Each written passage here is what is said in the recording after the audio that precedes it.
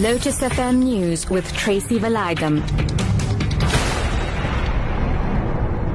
Good morning. The 18 learners from St. Mary's School in Pretoria who were on an educational trip to Nepal are due back home on Thursday.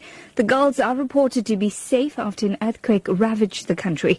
Stuart Morris is Global Operations Director for World Challenge, the organization that arranged the St. Mary's learners trip. Their scheduled flight leaves in a couple of days' time on the 30th of April from Kathmandu. Now, we know that some airlines are putting on bigger aircraft to try and clear the backlog. Don't think it's going to be possible to bring them back any earlier. But as I said, we've got plans in place to keep them safe and well and comfortable, and they will, we hope, if there's no other disruptions, that they will fly back on their scheduled flights.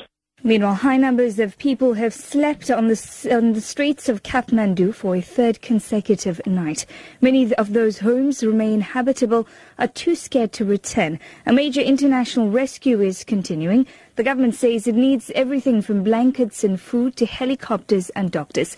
The BBC's Sanjoy Majumdar has more. The Nepalese capital is beginning to resemble a tent city as survivors of the earthquake set up camp on any piece of open ground they can find. Rescue workers are continuing to pull people out of the rubble and the hospitals are overflowing. International aid is coming in by the hour, but there is an urgent need for specialist equipment and supplies. With the roads leading to the worst-hit areas now being cleared, rescue teams are beginning to get to the remote villages in the mountains. The Presidency says the remaining names of the foreign nationals killed in the recent xenophobic violence will be released as soon as the victims have been conclusively identified.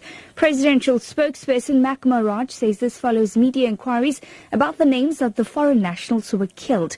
4 foreigners and 3 South Africans were killed during the violence. During his Freedom Day speech yesterday, President Jacob Zuma released the names of the 3 South Africans killed in KwaZulu-Natal. They were Ayanda Dlamini, Thabo Mzobe and Sawenkosi Dlamini. President Zuma also named the Mozambican who was stabbed to death in Alexandra, north of Johannesburg, as Manuel Josias. The man had been formally identified as Emmanuel Sithole. Khoisan leaders have voiced their anger at the desecration of the memorial site and grave of Sarah Baartman in Hankey in the Eastern Cape. White paint was splashed on the site at Saturday. This is the latest of many memorial sites in the country to be defaced. The Khoisan woman was reburied near her birthplace in Hankey almost 13 years ago after her remains had been returned from Europe. Khoisan Chief Danki Jafta explains. We are really disappointed. We are actually disgusted of what was happening to the statue here of Mama Sarah, because we believe that the statue brought us dignity. People want to plunge the country into a divide. The write-up on South Africa's coat of arms is saying, Ke Eharake, that means in Khoi, unity in diversity. Eskom says it has successfully conducted maintenance and returned 1,453 megawatts of generating capacity into the national grid. The utility's acting CEO, Brian Molefe, says Eskom's maintenance teams worked hard at the long weekend and managed to perform planned maintenance on some of the utility's plants. Molefe has not given details of where exactly the maintenance has been carried out. However, he says the network remains constrained. And finally, to wrap up this morning, a state of emergency and a week-long night curfew have been declared in the U.S. city of Baltimore to curb rioting. The riots began after the funeral of Freddie Gray, an African-American who died in police custody earlier this month of an unexplained spinal injury.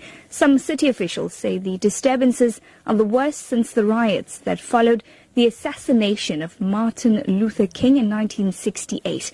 The governor of Maryland, Larry Hogan, has condemned the rioting.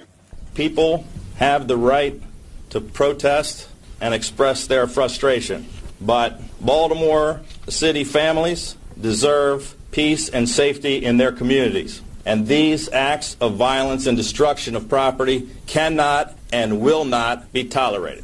The top story this hour, the 18 learners from St. Mary's School in Pretoria who are on an educational trip to Nepal are due back home on Thursday. For Lotus FM News, I'm TRACY VALAYDHAM. I'll be back with the headlines at 6:30. Now it's time for Newsbreak with Matthew Viren and the team.